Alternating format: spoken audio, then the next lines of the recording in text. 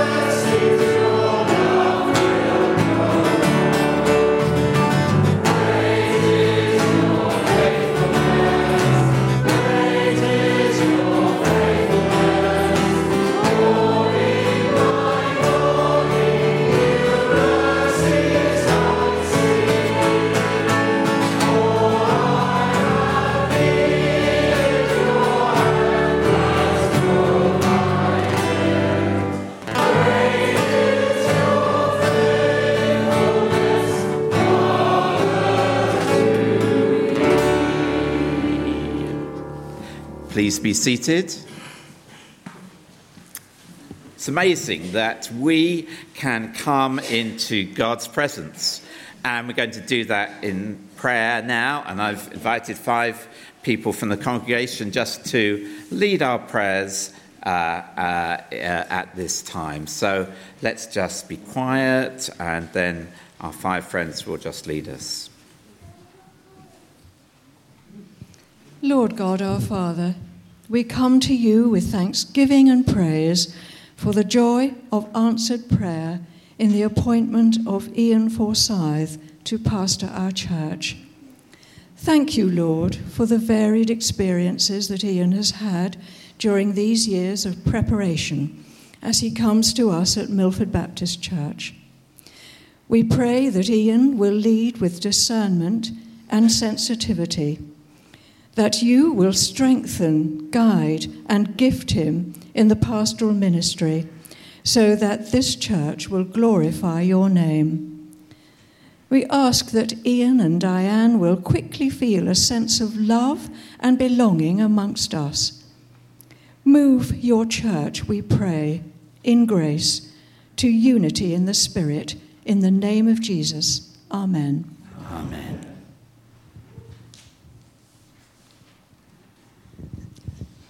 Heavenly Father, we praise and thank you that you're Lord of Lords, King of Kings, you're Almighty God, and yet you loved us so much that you sent your only Son to die on the cross that we might be forgiven and know eternal life.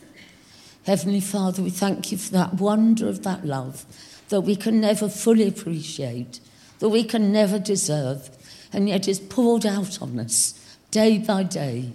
And we thank you for your promise never to leave us nor forsake us. Amen. Amen.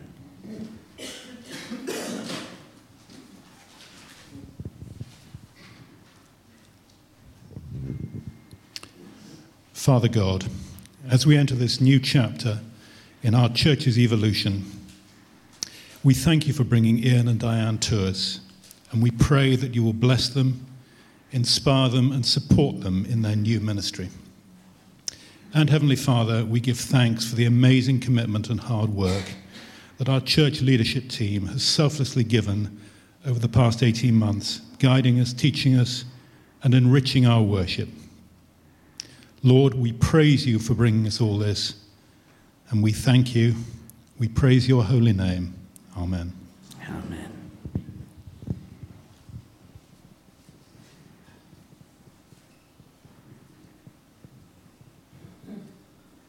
Lord Father God, we humbly receive your gift of love, grace and mercy. We walk in joy because the life Jesus has given us is unsurpassable. Your Spirit energizes our spirit as we follow your ways. Thank you, Lord. Amen. Amen.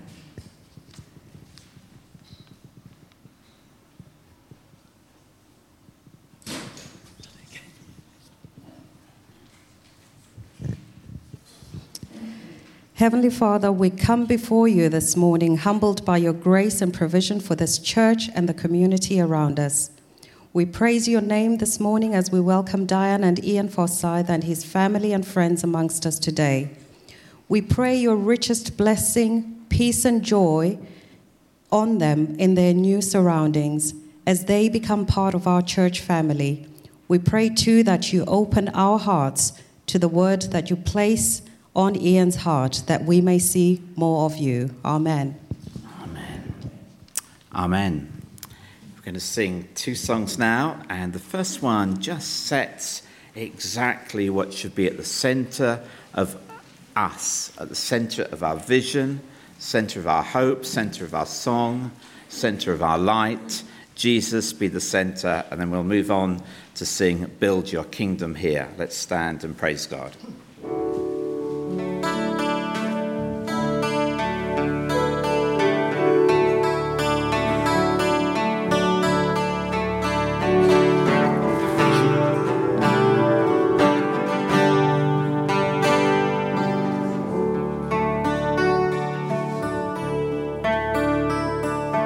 Jesus,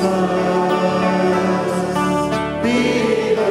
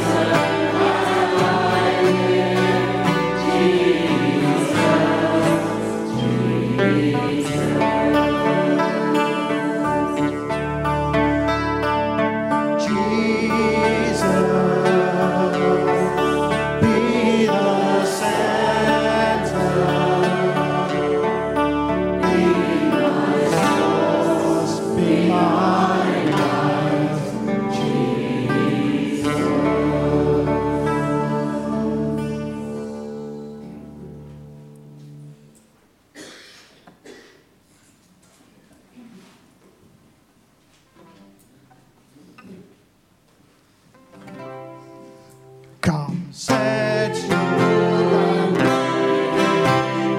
in our hearts again. Increase in us, we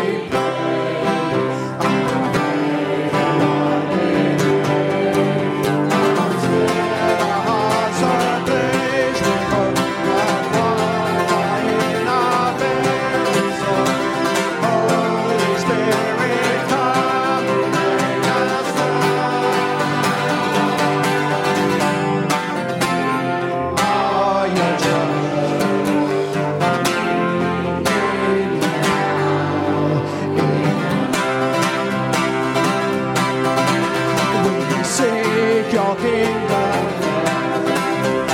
We hunger and we thirst. Use the waste of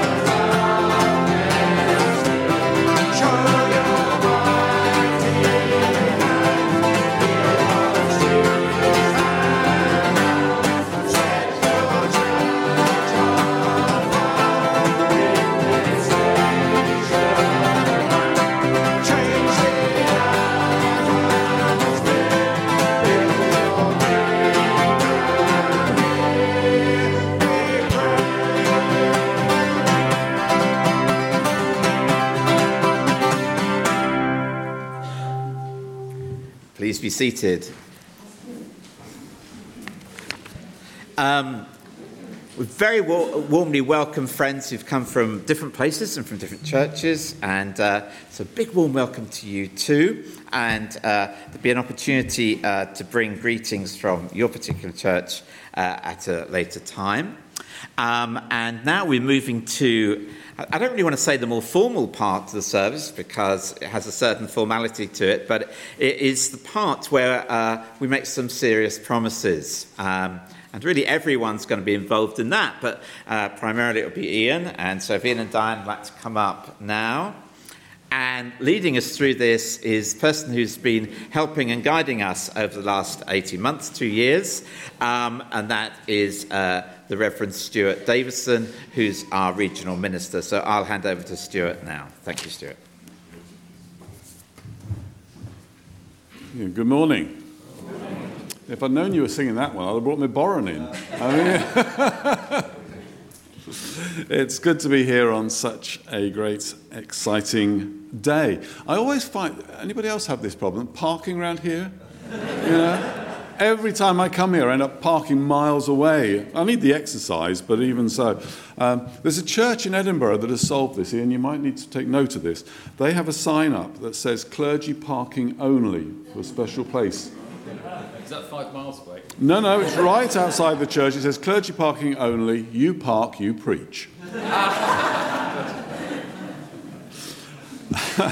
Actually, there was a bishop who came, who'd heard there was a new minister, a new curate, as it happened, had come onto his patch. So he went to hear him because he'd heard he was a good preacher. And he turned up, in mufti, he left his mitre behind. And he was sitting there, and the guy was preaching. And he thought, this is good stuff. And then he got to this point in the sermon where he said, I have a confession to make. I have spent some of the happiest times of my life in the arms of a woman who was not my wife.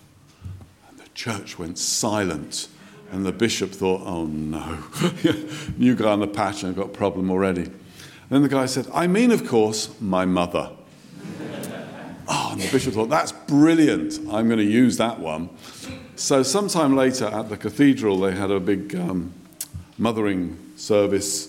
The Women's Legion were there, and so he got into this sermon, and he thought, right, I'll drop this one in now, this will go down well. So I have a confession as your bishop to tell you that I've spent some of the happiest times of my life in the arms of a woman who was not my wife.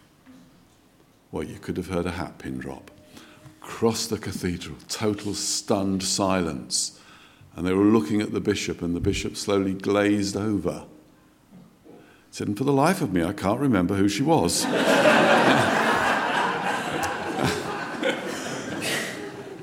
We come to that part of the service where we have a story to tell. Now, you, the members of Milford Baptist Church, have called Ian Forsyth to be your pastor. And believing this call to be of God, he has accepted and comes now to be inducted into this office. At this significant time in the life of both church and minister, I invite you all to renew your commitment to Christ and this church, as together you share in God's mission of saving love to the world. But first, there is this story to tell. So we shall hear how God has led both church and minister to issue and accept this call. So first of all, we hear of what's been going on in the church here from Ed.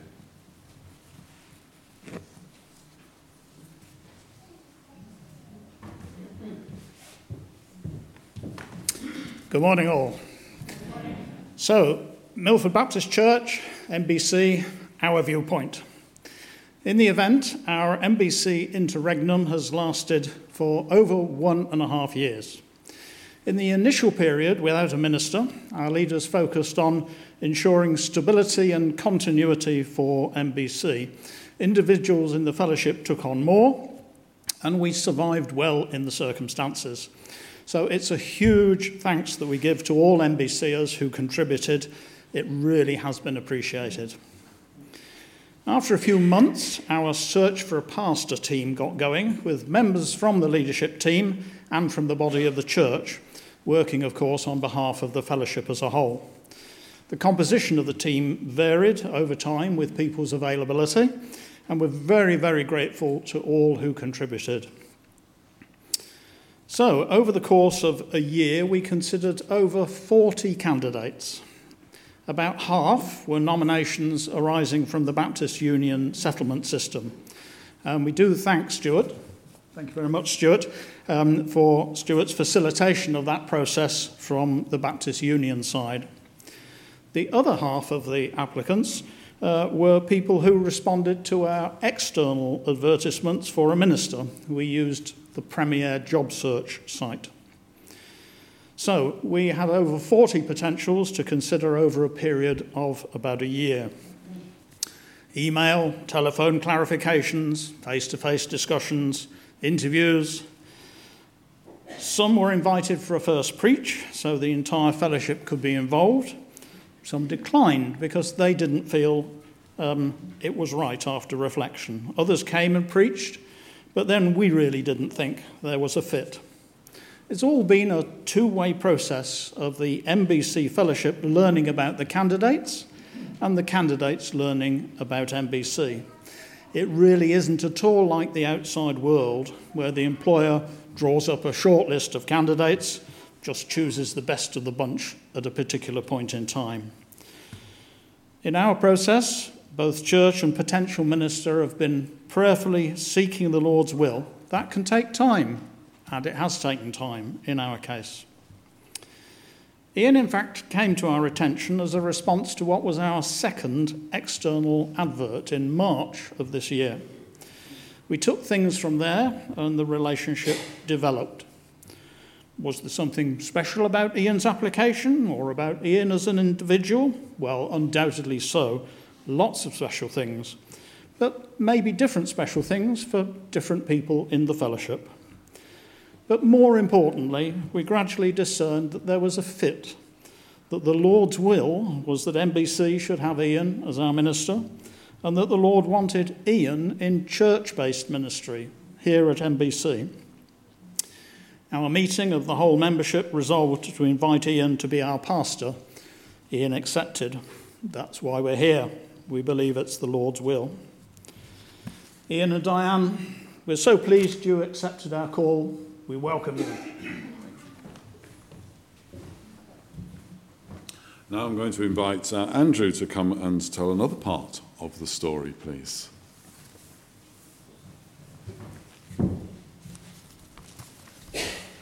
Good morning. First of all, let me bring you greetings from Oundle Baptist Church. A number of us have come up from Oundle, down from Oundle this morning to share in today. Realising that I'm south of Watford, you may not know where Oundle is. Oundle sits in the northeast corner of Northamptonshire. And it was in Northamptonshire 200 odd years ago that William Carey and Andrew Fuller first set up the Baptist Missionary Society to send missionaries out to heathen places. And at OBC, we're very proud today that we're continuing that tradition in sending Ian and Diane to the benighted parts of Surrey.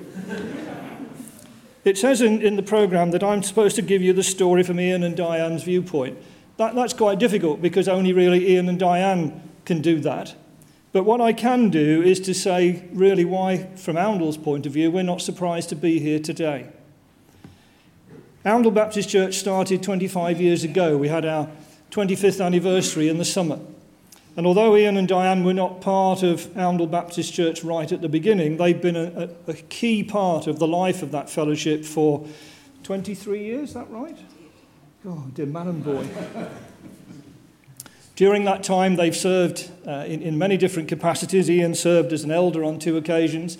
Diane has done a tremendous amount of work, and her particular gifts in recent years have been in the areas of safeguarding, and we're going to miss that. We shall be short of risk assessments and all sorts over the next few years until we get back into the swing of things. And for a number of us who've come this morning, Ian and Diane have been a particular part of our Monday night Bible study group, our cell group, which we now call the Connect group. And I think that's why so many of us have come, because over the last few years, we've got to know Ian and Diane really very well in our discussions on a Monday night. And Ian and Diane have shared much of their own experiences through their Christian life in our times of fellowship on a Monday evening. And what we've learned is that Ian and Diane as a couple have always been sensitive to the leading of the Spirit. Not just to the leading of the Spirit, but have been prepared to act on that.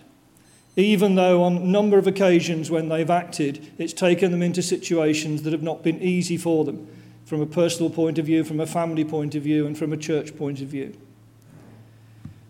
They are to us an example of those words from Jeremiah 29, that they know the God who has a plan for them. But they also know that God's plan is to give them a future and a hope. And that prompting, as you've heard, has already led them to accept your call in Milford to be their pastor. And as they start that journey, we want to assure you in Milford of the continued prayers of OBC through your time here. And we want to assure Ian and Diane that the Monday night group will continue to support them and to pray for them. We wish you all God's blessing.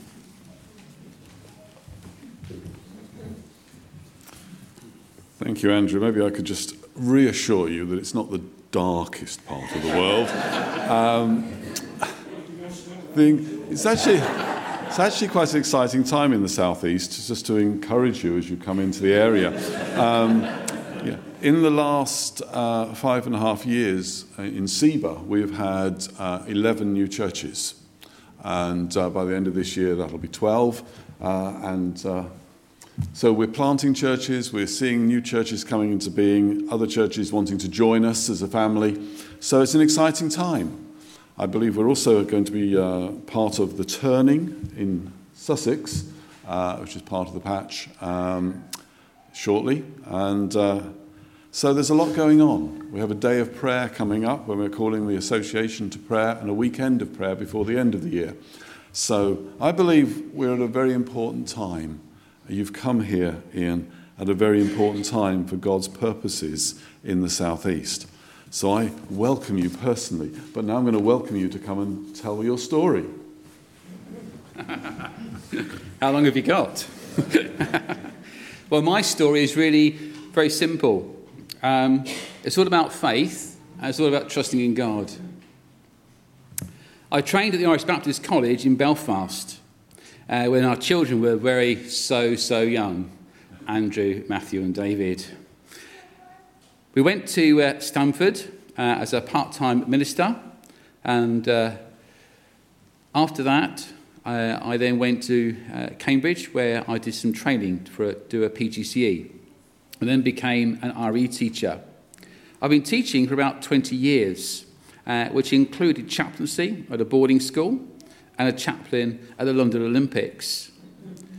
And behind what Stuart and Andrew and Ed have said, there's always been that call again, and I've said this to the church, I want to finish well. We've always been open, both Diane and I, to moving back into church ministry. But during OBC's interregnum, when John Singleton was speaking, God nudged both Diane and I and said to us both independently, now is the time. And we looked at each other, and it was as if now is the time. So we both left our church that morning, and we met up with John Singleton. And he advised us to push some doors, and that's what we did. So we kept things confidential, and by talking to both John and to Philip and to Martin, our new minister at Elmdale Baptist Church. I happened to be looking over a period of time at the Premier job site, and after a while in March, I saw that Milford Baptist Church was looking for a pastor. Having left Guildford, though, to go to Bible college, and having grown up in Guildford, I looked at the website again to find out a little bit more about Milford Baptist Church. And I happened to listen to a sermon by Andy Kitto, who I had been on a youth camp with many years ago, a very familiar voice. After prayer, we both thought, and I thought too, that I would put an application into Milford Baptist Church, knowing that due to the restrictions in the teaching world that can, when you have to leave a post, not really thinking that things would happen quite so quickly. But following the application, Ed Stanton asked to ring me the following weekend. And then we were invited to visit to preach on Palm Sunday before going away for 3 days for a short break to celebrate our wedding anniversary of 30 years. We found the church warm and welcoming, and somewhere that we could make our spiritual home. In one of our many meetings with the church, I came across and I listened very carefully to this young man called Brian. And Brian asked me a question. He said, Ian, do you have any other options? And I said to Brian, I said, Diane and I could open up a bed and breakfast in Scotland. To which Brian replied, you're not going there to do that. But all sorts of answered prayers have come through many of you. In every step, there was a real peace.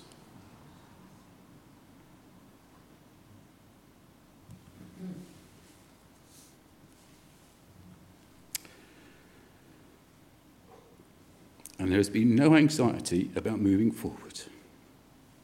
We sensed, both Diane and I, that Milford could be where God would want us to be, and we're therefore happy for things to proceed to the next step.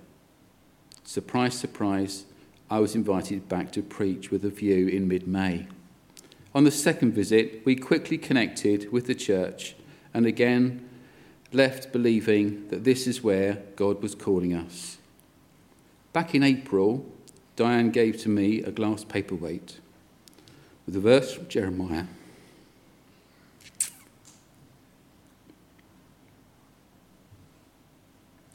(29) verse 11. For I know I have the plans for you, declares the Lord. Then, to my surprise, in July, just before leaving the King's School, I got the same verse in a thank you card from a Year 9 student. And finally, from me this morning about my story. As you can imagine, there have been so many answers to prayer over this last few weeks and months. I cannot do it justice this morning.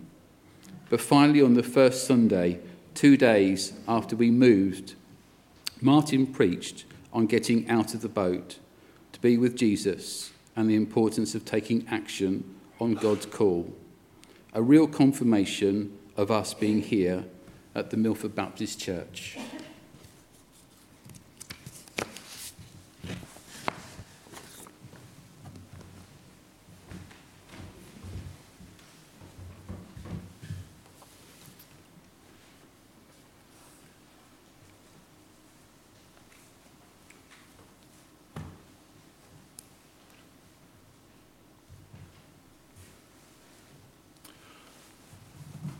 Then you can use that mic.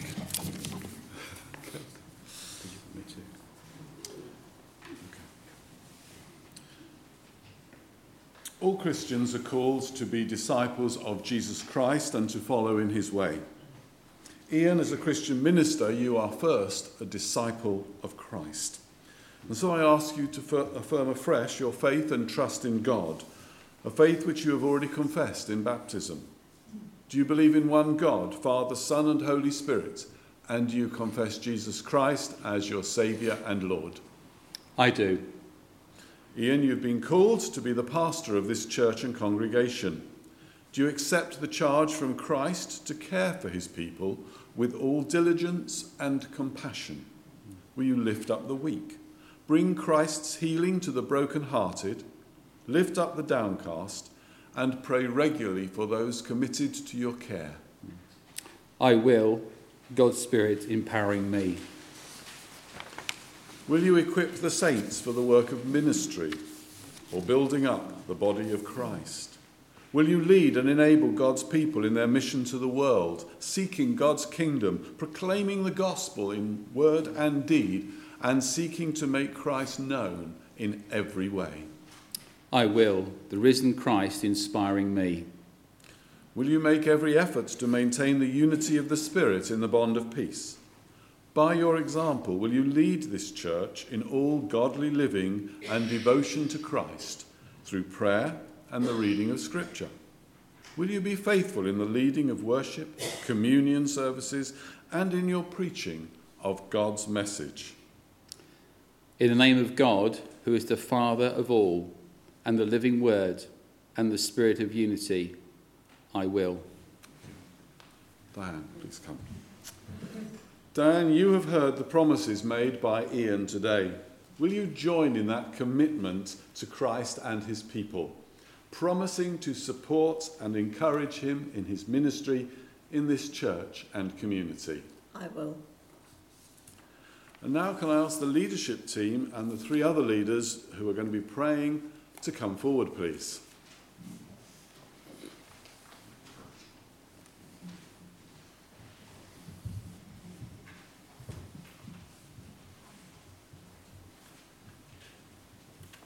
Would you two like to come to the front? Because in a minute they need to gather round. Right. Okay.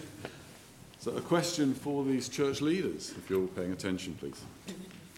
Do you believe you have been called by God to work together humbly and willingly in serving this church and community? We do.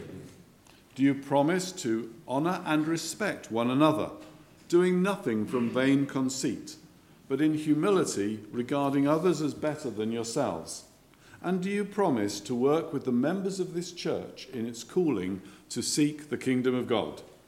We do. And now can I invite all members of the church here to stand up, please?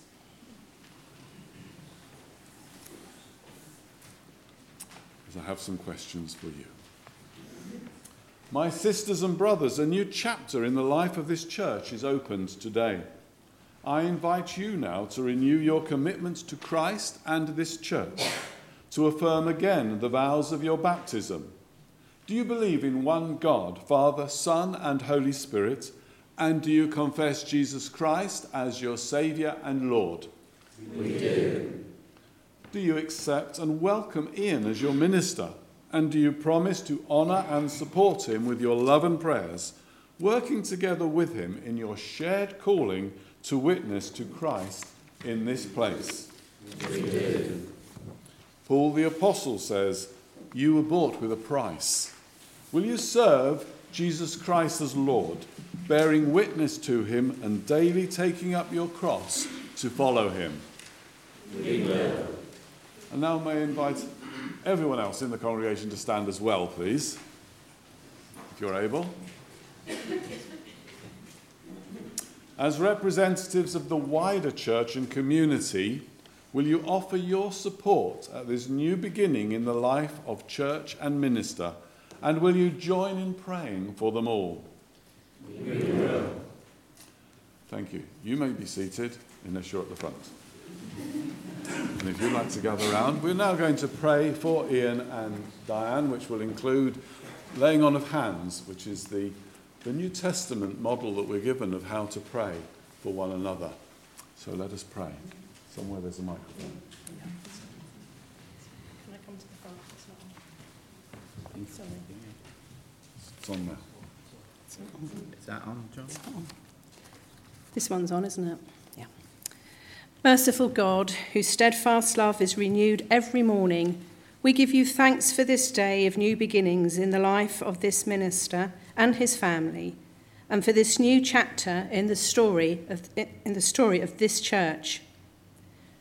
You have led pastor and people together, guiding them by your Spirit, and we ask that your guiding and strengthening hand will remain upon them as together they enter this covenant partnership with you for the sake of the gospel. For Ian, we pray that you will renew within him the gifts and graces of your Holy Spirit, that he may lead a life worthy of the calling of Christ. So fill him with your Spirit, that he may lead those committed to his charge in proclaiming the gospel of Christ, and together with all your people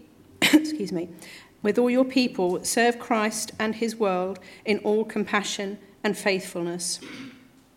Fill him with wisdom, understanding, and strength, and keep from him all evil, error, arrogance, and self-seeking, that he may set the believers an example in conduct, speech, love, faith, and purity. And for your church here, we pray that the mutual love and trust expressed today might grow through all the chances and changes of this life. Help all who gather here in the name of Christ to maintain the unity of the Spirit in the bond of peace, that together they might become for all to see a letter of Christ written with the Spirit of the living God. Prosper all that is the work of your Spirit, that the members of this church may be blessed and given to your world in costly service and fruitful ministry, to your praise and glory. This we ask in the name of the ascended and interceding Christ. Amen. Amen. Our Father God, we just pray right now that you would just be filling Ian right up with your Holy Spirit, that you would be anointing him in a very special way for the work that we can see clearly you have chosen for him to do. Lord, we thank you for him. Lord, we pray that you will use the gifts that he has and give him new gifts for supporting us. We pray that he will be a person who can bind up the brokenhearted, set the captives free, and Lord, just lead all of us into a closer walk with you, as well as spreading the wonderful good news of Jesus into our villages and wider around. We pray this for him. We pray it too for Diane as she walks with him every step of the way. Lord, we just thank you so much and just bless him today in Jesus' name. Amen. Amen.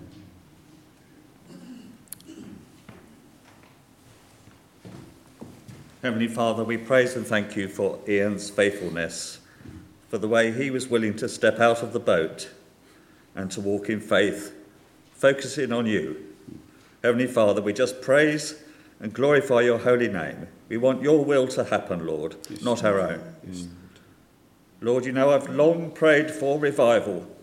We pray, Lord, that you will use Ian in that. Use him here, Lord, in this community, in this village, and just through the power of your Holy Spirit, make wonderful things happen. Amen. Lord, we thank you for bringing Ian to us. We thank you that he has had such a wonderful, rich and fulfilled history before coming here. We thank you for all the work that he's done with children and young people, and for everyone that he's known, and for all the people at Oundle, and how through him, through you, he has been a blessing. And we pray for all the things that haven't even started happening yet. We thank you so much for all the future ahead of us and all the wonderful things that will come through Ian from you. Yes, Lord. Amen.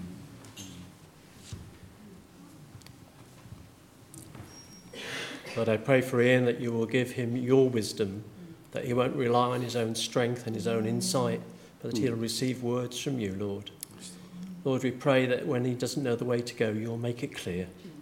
We pray, Lord, that you will give him discernment to discern good from evil, right from wrong, the better way from the poor way. Lord, you just pray that you will lead him forward. And I pray, Lord, that you will give him encouragement in his role.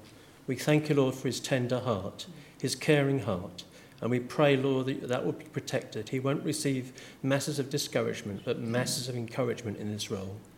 And as a church, may we make his role in our church a joy and not a burden for him. In Jesus' name, amen. Amen.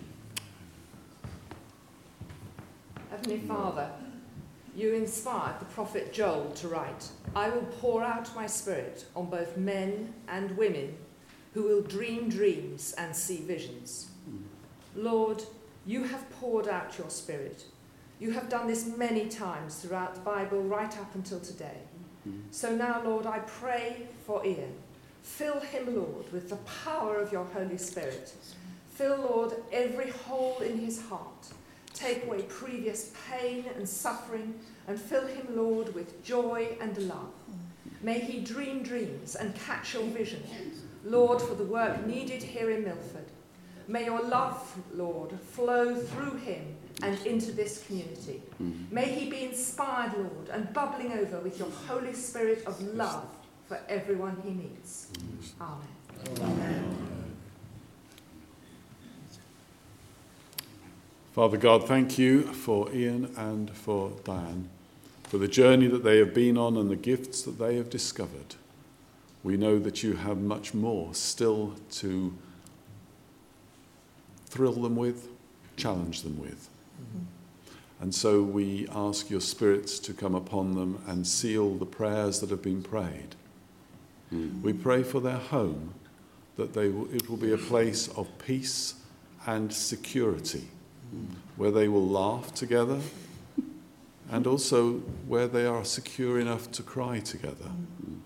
Because we know that pastoral ministry has a burden attached to it. May they be there for each other as they find you are there for them. And Father, in praying for them, we pray for the church in this village. For we recognise that Jesus only has one church, even though we put our labels on our bits. And so may your church experience an outpouring of your Holy Spirit in these days, that many will come to know Jesus as Lord and Saviour. We look to you to do mighty things, building on that which has gone before, but taking your people here into a new and exciting future. For the glory of Jesus. Amen. Amen. Amen. Amen. Amen. Stay put. They can go.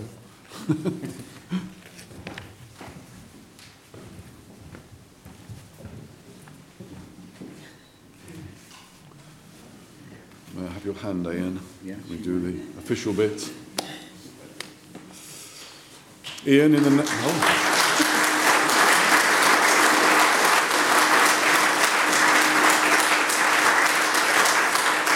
Ian, in the name of our Lord Jesus Christ and in the name of the Baptist Union of Great Britain and on behalf of this church, I declare you inducted in the pastorate of this church and congregation. As you lead the people of God and care for them, as you serve and pray for this community, may the Lord richly bless and sustain you. Amen. Amen. Thank you. You're in. Thank you. Let's all join in blessing both Ian and Diane. The Lord bless you and keep you. The Lord make his face to shine upon you and be gracious to you. The Lord lift up the light of his countenance upon you and give you peace. Amen. Amen.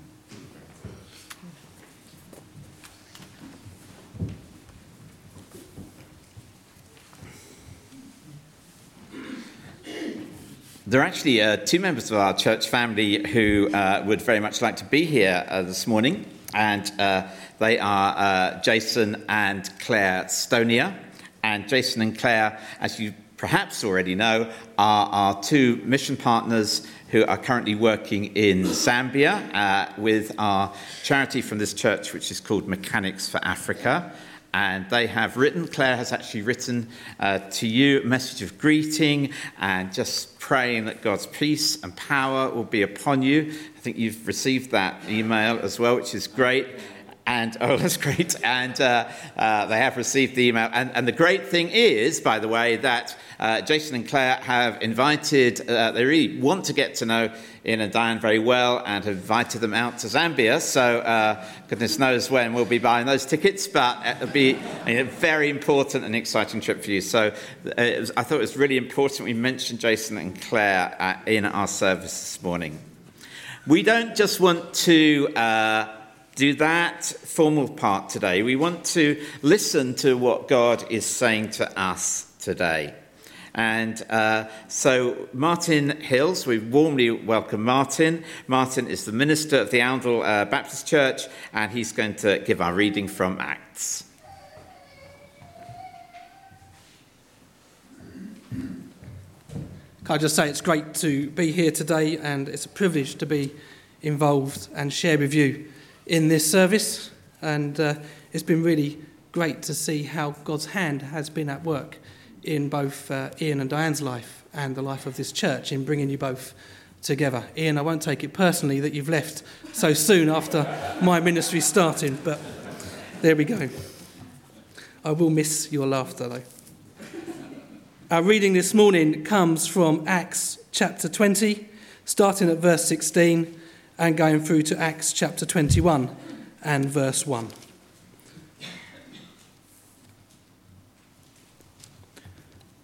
Paul had decided to sail past Ephesus to avoid spending time in the province of Asia, for he was in a hurry to reach Jerusalem, if possible, by the day of Pentecost. From Miletus, Paul sent to Ephesus for the elders of the church. When they arrived, he said to them, "You know how I lived the whole time I was with you. From the first day I came into the province of Asia, I served the Lord with great humility and with tears, and in the midst of serving testing by the plots of the Jews. Of severe testing by the plots of the Jews. You know that I have not hesitated to preach anything that would be helpful to you, but have taught you publicly and from house to house. I have declared to both Jews and Greeks that they must turn to God in repentance and have faith in our Lord Jesus. And now, compelled by the Spirit, I am going to Jerusalem, not knowing what will happen to me there. I only know that in every city the Holy Spirit warns me that prison and hardships are facing me. However, I consider my life worth nothing to me. My only aim is to finish the race and complete the task the Lord Jesus has given me, the task of testifying to the good news of God's grace. Now I know that none of you among whom I have gone about preaching the kingdom will ever see me again. Therefore I declare to you today that I am innocent of the blood of everyone. For I have not hesitated to proclaim to you the whole will of God.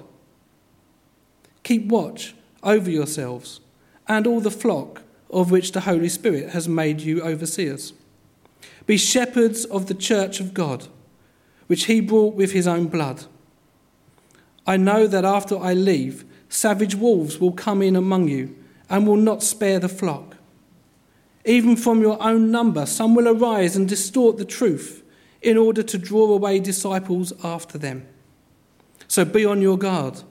Remember that for 3 years I never stopped warning each of you night and day with tears. Now I commit you to God and to the word of his grace, which can build you up and give you an inheritance among all those who are sanctified. I have not coveted anyone's silver or gold or clothing. You yourselves know that these hands of mine have supplied my own needs and the needs of my companions. In everything I did, I showed you that by this kind of hard work we must help the weak, remembering the words the Lord Jesus himself said, "It is more blessed to give than to receive."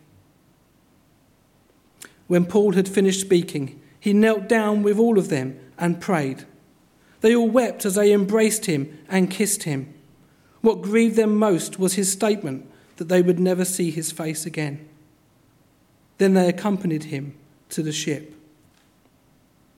After we had torn ourselves away from them, we put out to sea and sailed straight to Kos.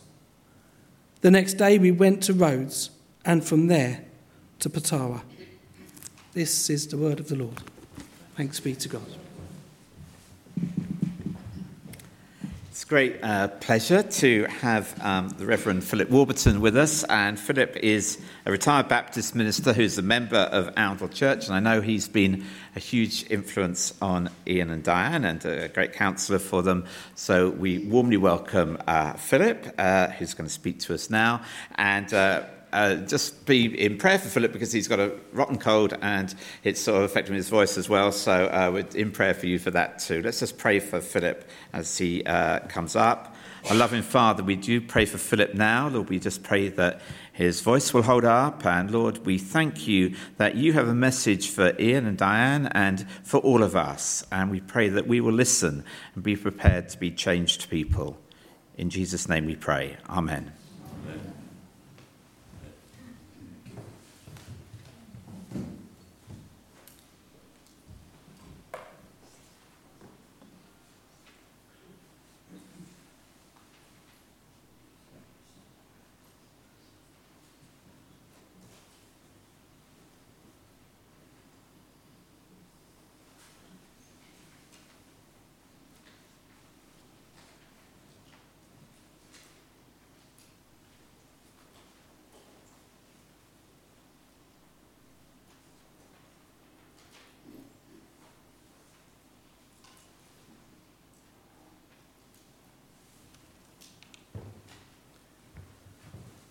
To apologise for that hitch.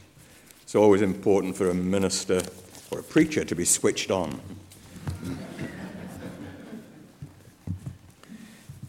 Thank you for the warmth of your welcome and for the immense privilege of preaching at this induction service. My good friend Ian and Diane. Paul, the intrepid missionary of the New Testament church, was on his way to Jerusalem when he decided to stop at Miletus on the southwest tip of the country of Turkey. And while there, he called together the pastoral leaders of the churches in the region of Ephesus to have a final word with them about their responsibilities, recalling some of the valuable lessons he himself had learned as a leader among them. And in so doing, he throws a searchlight which not only illumines 4 vital areas of pastoral ministry, but also exposes many of those creative tensions as well as the subtle temptations which arise among pastor and people, all of which makes it an ideal focus for a momentous occasion such as an induction service, a new dawn with so many opportunities beckoning. And the first area of ministry to be caught in the beam of Paul's searchlight is the pastor's work as a servant of the Lord. In Acts 20, verse 19, he says, "I served the Lord with great humility and with tears." And here is the master principle, the distinguishing mark of leadership in the Christian church, preoccupied not with status, not with authority, but with humble service. I don't remember many of the details of my ordination service, which is hardly surprising since it occurred 55 years ago. But one thing I do recall, I'm a small man, but I never felt smaller than on the day I made those searching ordination vows. I mean, spiritually small, minuscule in the light of God's glory and grace, thinking, who am I to be called to such awesome responsibility as caring for the church of our Lord Jesus Christ? Small too, ever so small, against the vastness of human need I would confront in that role. Into my kind of youthful enthusiasm of those days came a real sense of inadequacy to meet the challenge of it. But I'm now convinced that that sense of smallness and inadequacy was the best of all legacies I could have taken from that ordination. Because time and time again, it's compelled me to cry out to the Lord in the words of the old hymn, "I am weak, but thou art mighty. Hold me with thy powerful hand." And he has done so every time, without fail. Samuel Brengle, one time leader of the Salvation Army, was once introduced at an important convention as the great Dr. Brengle. "If I appear great in your eyes," he replied, "the Lord is most graciously showing me I am not." Oh, he uses me, but that's just it. He uses me. The axe cannot boast of the trees it has cut down. It could do nothing but for the woodman. He bought it. He sharpened it. He wields it. And without him, excuse me, you know the punchline anyway, he can do nothing.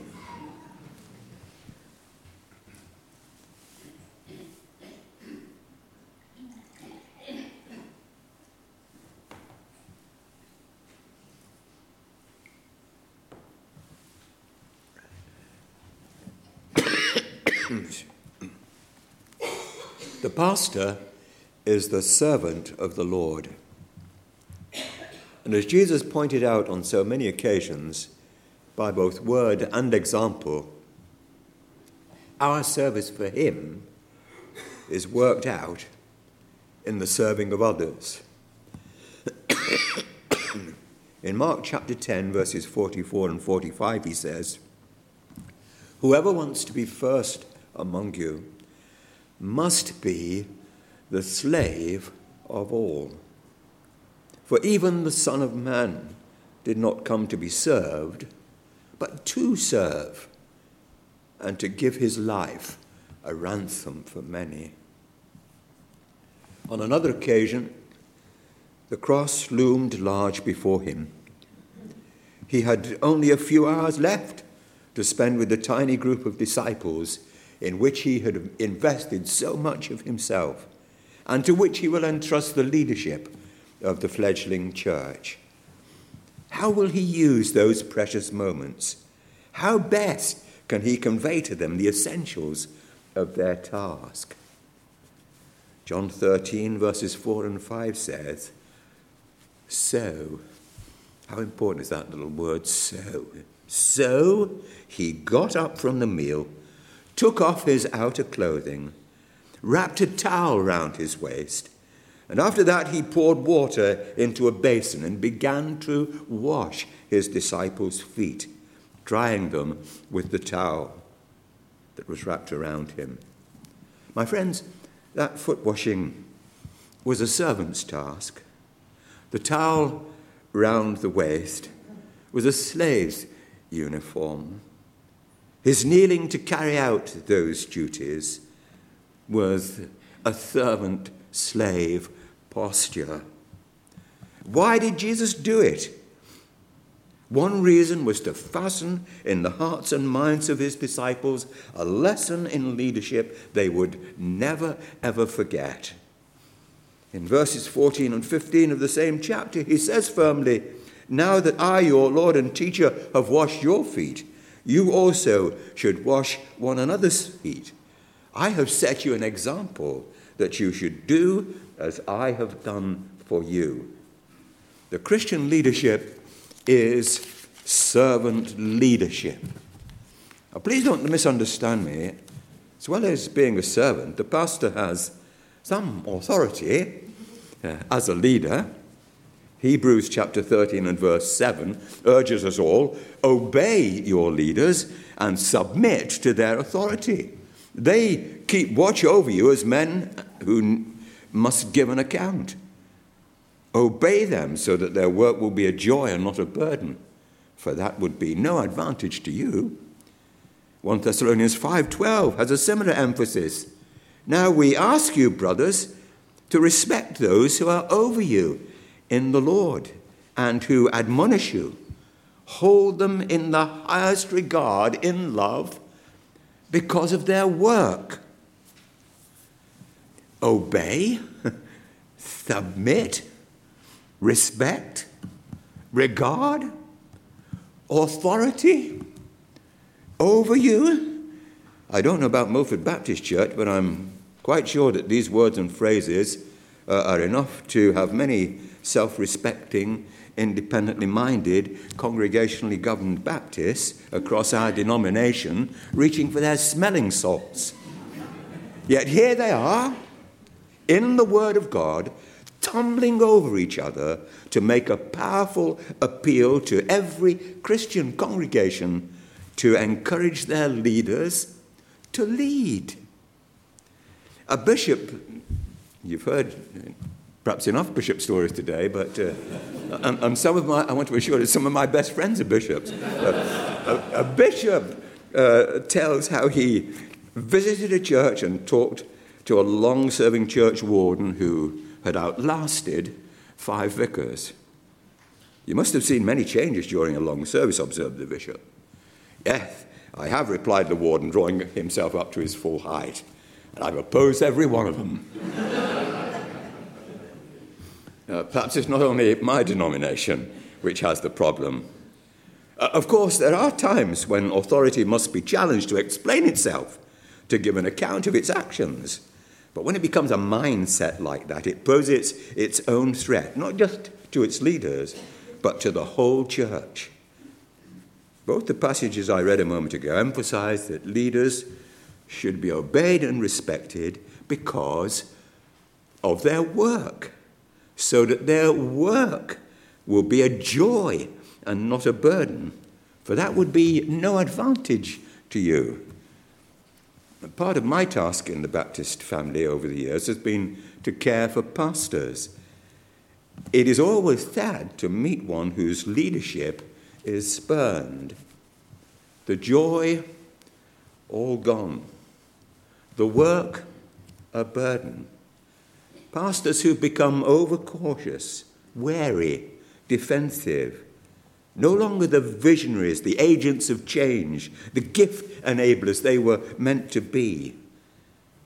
Sadly, like the Duke of Plaza Toro of Gilbert and Sullivan notoriety, who preferred to lead his regiment from behind because it was less exciting there. These once brave, dynamic leaders, men and women of faith, are now concerned mainly with survival.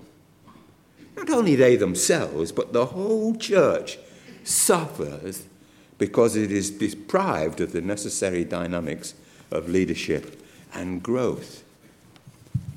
Yes, the pastor has authority, only because he or she is a person under authority. That authority must be respected. But the scriptures are so beautifully balanced, and just as so no pastor should get the idea that he's a law unto himself, God says in 1 Peter 5 and verse 14, be shepherds of God's flock, which is under your care, serving as overseers, not lording it over those entrusted to you, but being examples to the flock. And when the chief shepherd appears, you will receive a crown of glory that will never fade away. John Stott, the Anglican Bible teacher, commenting on these verses, says, Christian leadership is not power but love, not force but example, not coercion but reasoned persuasion. Leaders have power, but power is only safe in the hands of those who humble themselves to serve. My prayer for you all on this great day is that pastor and people will preserve this beautiful balance as you move forward together. And you know that I've used that term, beautiful balance, twice already. That's because when churches get it right, it really is something beautiful to behold. A reflection of the character, of the heart of Jesus himself. The evidence of the fruit of his Spirit at work in the life of pastor and people. So the pastor then is a servant of the Lord. In fact, the servant of all. I read an article by a colleague a little while ago, and it said the trouble with the expression servant leadership is that when it's mentioned, people hear the word leadership loud and clear. Well, I want you to hear the word servant loud and clear this morning. And God bless you. Now, the next beam of Paul's searchlight on the pastor is as a preacher of the word. In verse 20, the apostle says, you know that I have not hesitated to preach anything that would be helpful to you, but have taught you publicly and from house to house. While in verse 27 he adds, for I have not hesitated to proclaim to you the whole will of God. In other versions of the New Testament, the phrase is translated, I did not shrink, or I did not shun these tasks, which adds the impression that pastoral preaching may sometimes be a tough assignment.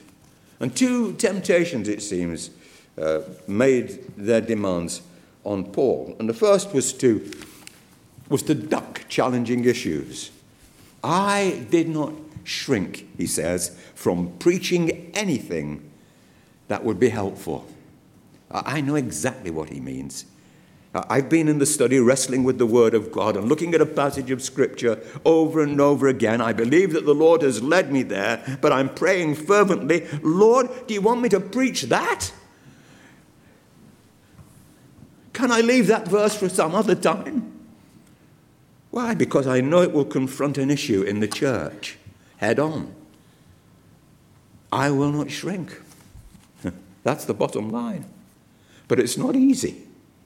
It's all right for the visiting preacher. He can hit and run. But the local pastor must constantly wrestle with the fitness of the thing in his own situation. I'm not talking here about broadcasting matters that might be interpreted as an attack on one person or a small group of people in the congregation. Paul is careful to add that he not only preached publicly, but taught house to house. He wasn't hiding behind his pulpit, 6 feet above contradiction. He went to people's homes and talked one-on-one, which is the right thing to do with delicate issues. The second temptation Paul faced, it seems, is to ride hobby horses, to confine the preaching and teaching to a narrow range of subjects to the exclusion of others. I did not shrink, he says, from proclaiming to you the whole will of God. Now, that's a hard thing to do. Do you know, Pastor, a member of the congregation once said to me, I've heard you preach 1,000 times. I thought, my word, do they count them? 1,000 times. But it set me thinking of the 10,000 hours or more of preparation, of prayer, of wide reading, of disciplined study of God's word required to preach to the same congregation in season, out of season, over many years, so that God's people are fed a healthy, balanced diet of doctrinal, devotional, evangelistic, missional, moral, and ethical preaching, the whole counsel of God.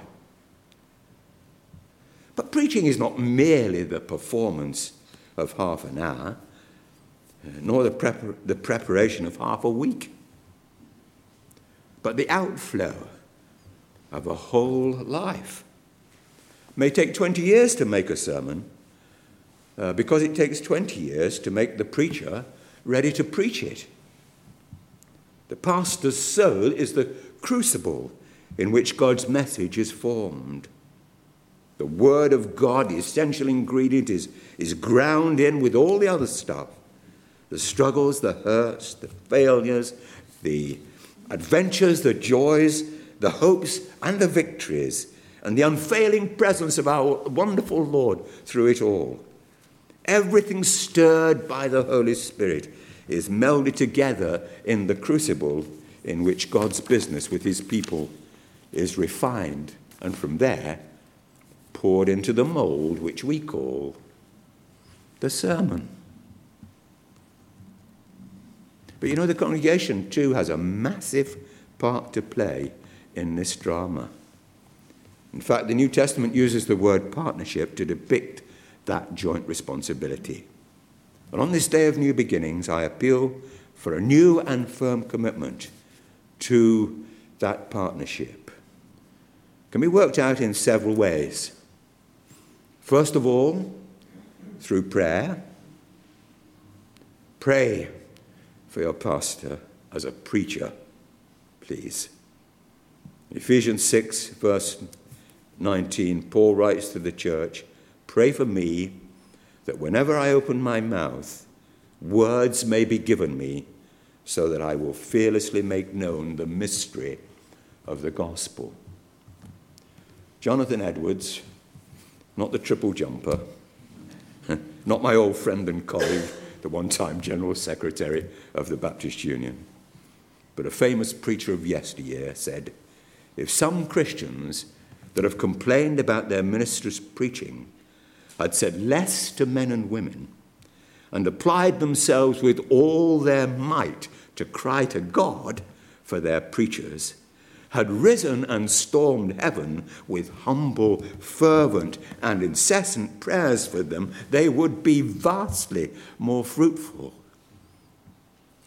And the second plea is, encourage your pastor as a preacher. I noticed on your website that in your mission statement, the word encourage is given real significance, and I rejoiced at that. Mark Twain said that he could live for 2 months on a good compliment. I tell you, I preach much better for 2 months on a well-placed, simple word of encouragement. But a word of caution.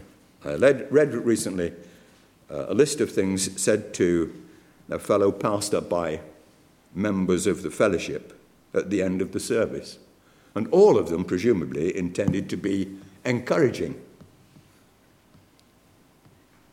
Thank you, Pastor. You always manage to find something to fill up the time.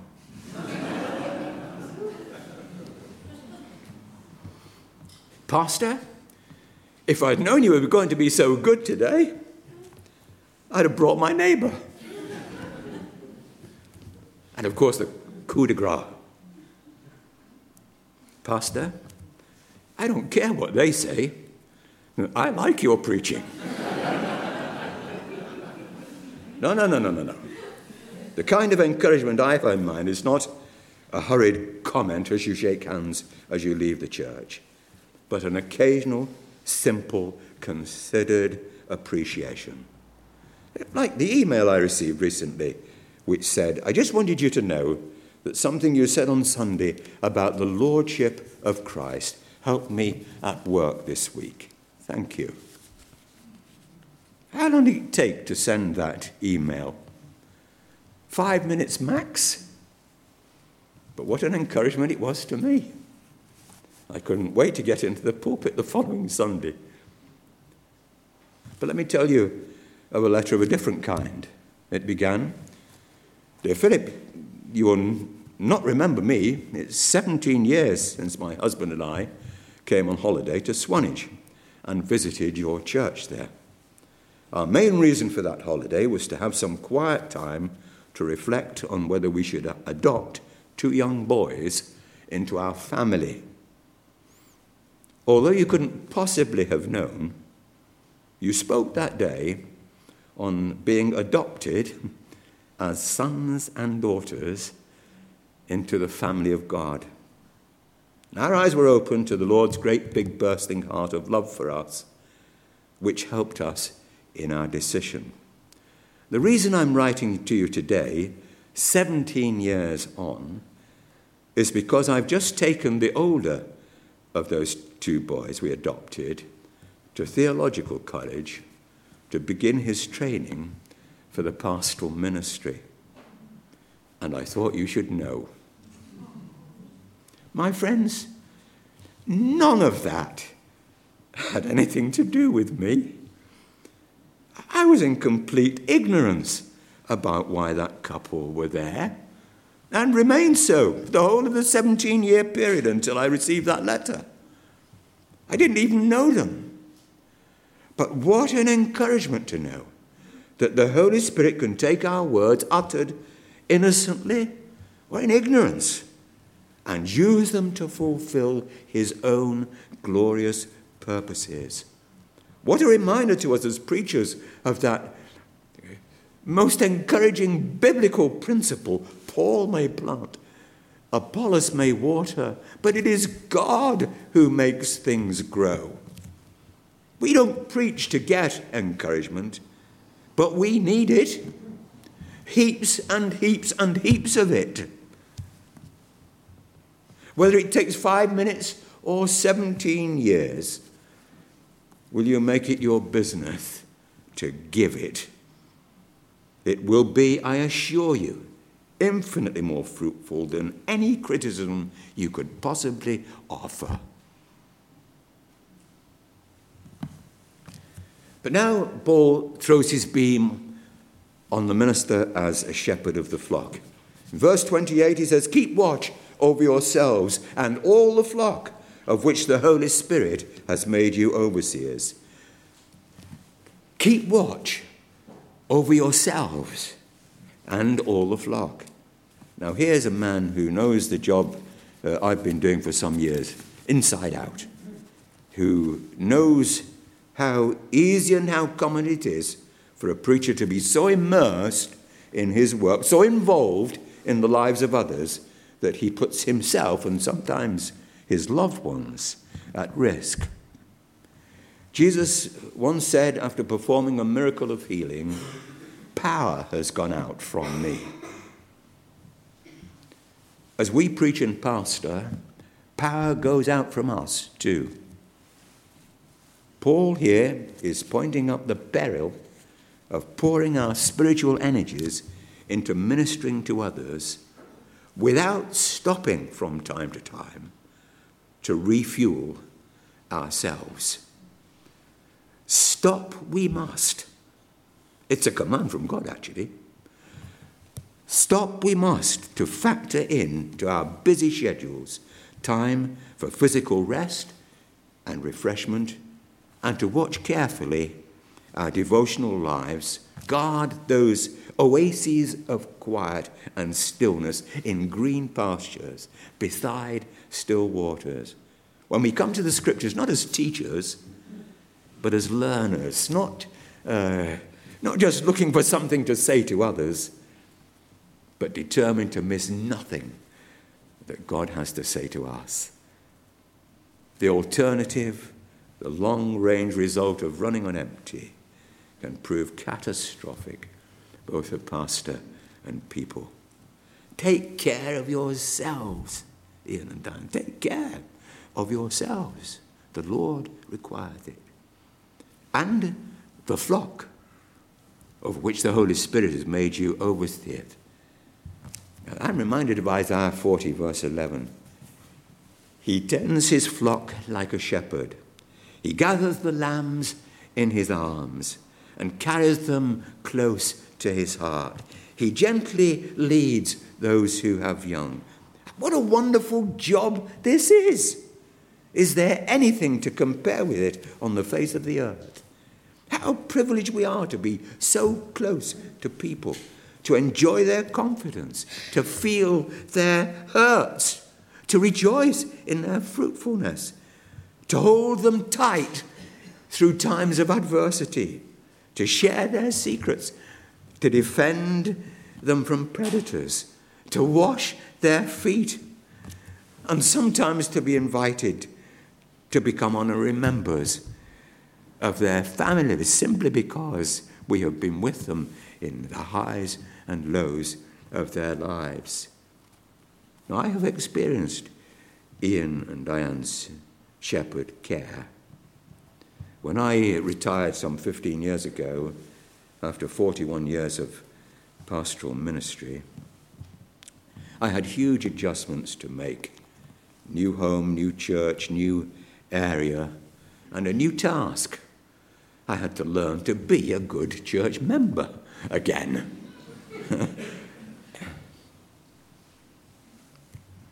And Ian and Diane were my home group leaders. And I can't tell you how much we valued their time our time with them. They probably will never know. But it was an adjustment period. I thank God for their faithfulness to God's word, and I thank them chiefly for their pastoral care for Margaret and me. There's a tough side, though, to pastoral care. Paul speaks here of savage wolves, words Jesus used to describe false teachers, and wolves in sheep's clothing who draw away disciples after them. So be on your guard, the apostle says. The call is to constant watchfulness, because you see you're watching over the most valuable of God's possessions. Be shepherds of the church of God, says Paul, which he bought with his own blood.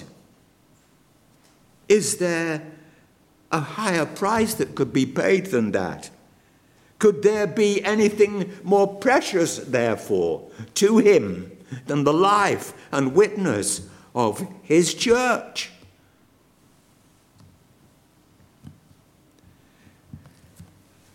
And so I urge you, pastor and people, keep a high view of the church. Oh, you will have a high view of it when times are going well, when things are going swimmingly.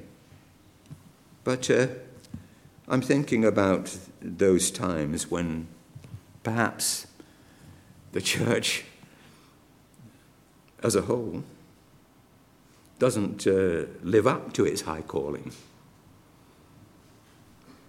Love them even more. Love the church even more through that. Jesus said, the word says, Christ loved the church and gave himself up for her. This is my church, Jesus said, and the gates of hell shall not prevail against it. Take good care of it, Ian, and you'll be in the very center of the loving heart of Jesus. And now finally I ask that you reflect on the pastor's ministry as a soldier of Christ, because as we move through this passage, there's an inescapable smell of battle in the air. I was severely tested, says Paul. The Holy Spirit warned me, he continues. Savage wolves, be on your guard. Remember, for 3 years I never stopped warning you night and day with tears. The word warning there actually is taken from the Greek classroom. A teacher wagging his finger at his pupils and warning them if they do that again, what will happen to them. Yeah, should bring back many happy memories, Ian. But whenever Paul did it, he did it with tears. And I notice that tears figure 3 times in this passage. That's because pastors are vulnerable people. Do you know that? If they're not, they shouldn't be in this job. It was Thornton Wilder who said that in Christ's kingdom, only wounded soldiers can serve. Charles Spurgeon once received a note from a former student confessing that his ministry was a failure. He wasn't reaching the people he was called to serve. What more can I do? He asked. Try tears, was Spurgeon's brief reply. There are tears of joy, of course, to witness one another putting their trust in Christ as Saviour and Lord, being born anew of the Spirit of God, that otherwise intractable thing we call human nature, transformed by the power and love of Jesus. It's wondrous joy to see those fledglings grow to maturity in Christ and others finding peace in adversity. Relief from pain, healing from illness, and even to see the whole church sometimes swept by the power of the Holy Spirit, catching its breath in awe and wonderment at the glory of God and coming alive to adventurous mission in the world. All these things will bring tears of joy to the pastor's heart. But there'll be tears of anguish too. We have, my wife Margaret and I, sometimes wept deep into the night over a breakdown in the fellowship, 2 members at each other's throats, or a sudden loss of appetite in a key worker. And what of the hardness of the hearts in the world in which we try to sow the gospel seed? We can't weep for that. How can we expect to bear fruit in ministry? But it's those who sow in tears who reap in joy. Some of you will be familiar with the work of J.B. Phillips, one of the pioneers of translating the Bible into today's English. I still think his letters to young churches is one of the finest of our modern translations of the New Testament epistles. But Jack Phillips was a man of tears. Our paths didn't cross until towards the end of his life, when he would quietly and humbly slip at the last minute into the back of my congregation. When he died, I was given the inestimable privilege of choosing from his library which of his books I would like to have. So I've had the privilege these many years since of thinking his thoughts after him. His last book was a collection of his autobiographical notes entitled The Wounded Healer. In fact, he didn't live to finish it. It was finished by his wife and a Baptist minister named Edwin Robinson. But in it he revealed his own deep personal struggles. But what an image of pastoral ministry lies in that title of his book, The Wounded Healer. Ian comes to you today not as the big Pastor Fix-It of so many expectations, but as a wounded healer. He knows what it is to be tried and tested, even to be wounded in the house of his friends. He comes in the footsteps of the Lord Jesus to deny himself, to take up his cross daily and follow him. Because ministry is always cross-shaped. Well, all that finger-wagging, all those tears, the wolves, the wounds, you may well ask who would want to do this job. Listen how the story ends. When Paul had said this, he knelt down with all of them and prayed, and they all wept as they embraced him and kissed him. What grieved them most was his statement that they would never see his face again. Through it all, they loved him. At the end of it, they loved him still. Ian and Dan, my prayer is that you will experience the same love of God's people, which I can tell you is a treasure of inestimable value. Now, there's an interesting little footnote to this event at the beginning of Acts 21, when Luke the chronicler writes, after we had torn ourselves away from them, we put out to sea. Clearly there was a reluctance in both parties that this separation should take place. The people's love for Paul was matched by his love for them. The mutual love of pastor and people is one of the most effective tools the church possesses. I mean tools of mission and evangelism. In fact, I can't think of a fruitful church in these areas that I know of, and I know a fair few, where it doesn't exist. It is an absolute must. I said mistakenly a moment ago that this was the end of the story. Actually, it was only the end of the beginning. I don't mean the end of the beginning of the sermon, but you must listen to what the Apostle Peter has to say to another group of pastors in chapter 5, verse 4 of his first letter. He says, when the chief shepherd appears, you will receive a crown of glory that will never fade away. But I'm asking you to keep in view the day when you, Ian, and I shall stand on another rostrum to give an account of our stewardship. And I pray that we will hear our beloved Pastor-in-Chief say, well done, good and faithful servant. Enter now into the joy of the Lord. This is a great day. But what a day that will be.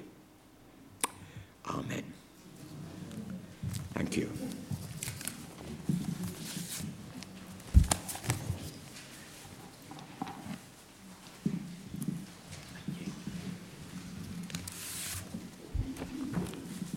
Thank you so much, Philip. Just so many little gems in that, and so much for Ian, and so much for us. That fabulous little phrase there, the fruitful, loving relationship between a pastor and the church is the most effective weapon that the church has. What a great little thought that is. And I hope for every single member of the church, and for Ian and Diane, that we can go forward with those thoughts ringing in our minds, so that we really do what we've been charged to do, and we declare God's majesty. So let's end our service now by singing those two songs, We Declare Your Majesty, and then 10,000 Reasons. Please stand.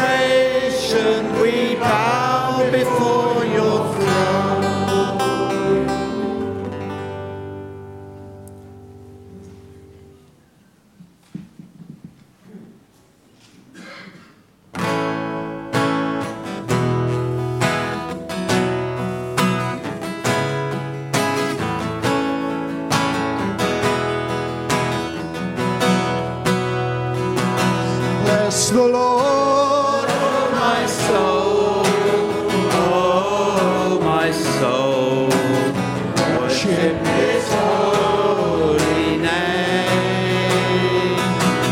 Sing like never before, oh my soul, I'll worship Your holy name.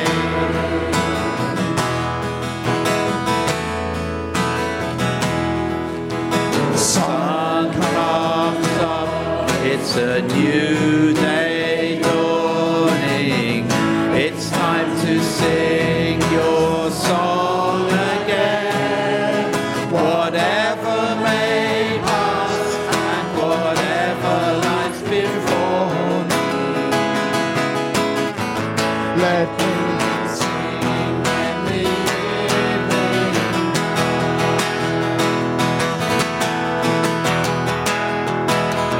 bless the Lord, oh my soul, oh my soul, worship His holy name. Sing like never before, oh my soul, I'll worship Your holy name.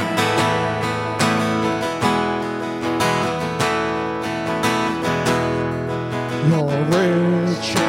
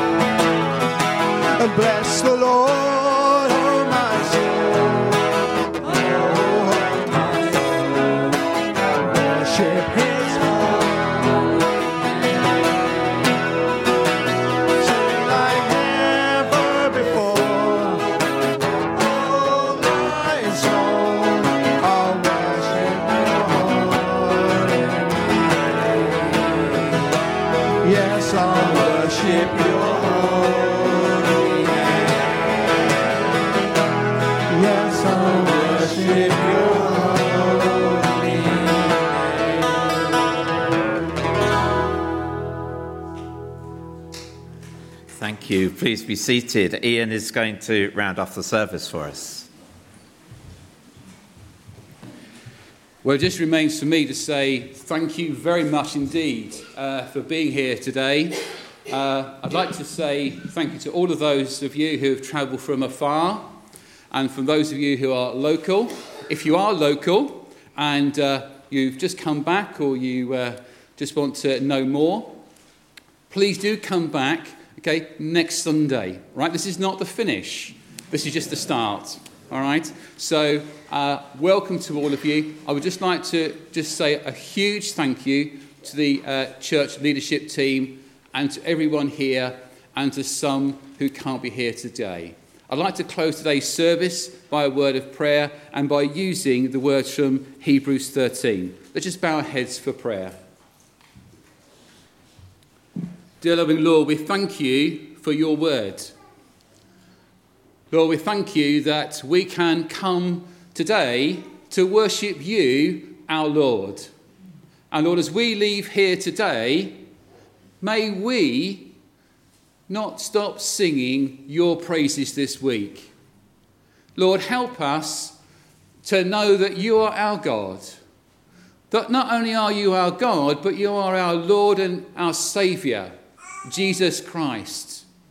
Lord, we do thank you for the forgiveness of sins. We thank you that we can come to a place like this and worship you freely.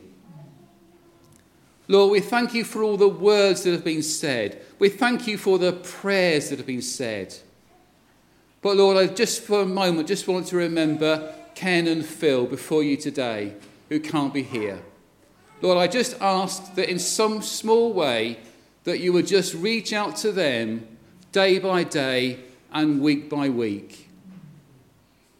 Lord, we just thank you for bringing us to this point.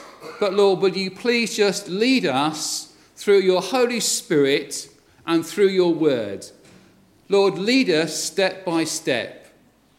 Lord, it's going to be a great adventure. But Lord, just take us and use us. And may the God of peace, who through the blood of the eternal covenant brought back from the dead our Lord Jesus, the great shepherd of the sheep, equip you with everything good for doing his will. And may he work in us in pleasing to him through Jesus Christ, to whom be glory and forever. Amen. Thank you very much.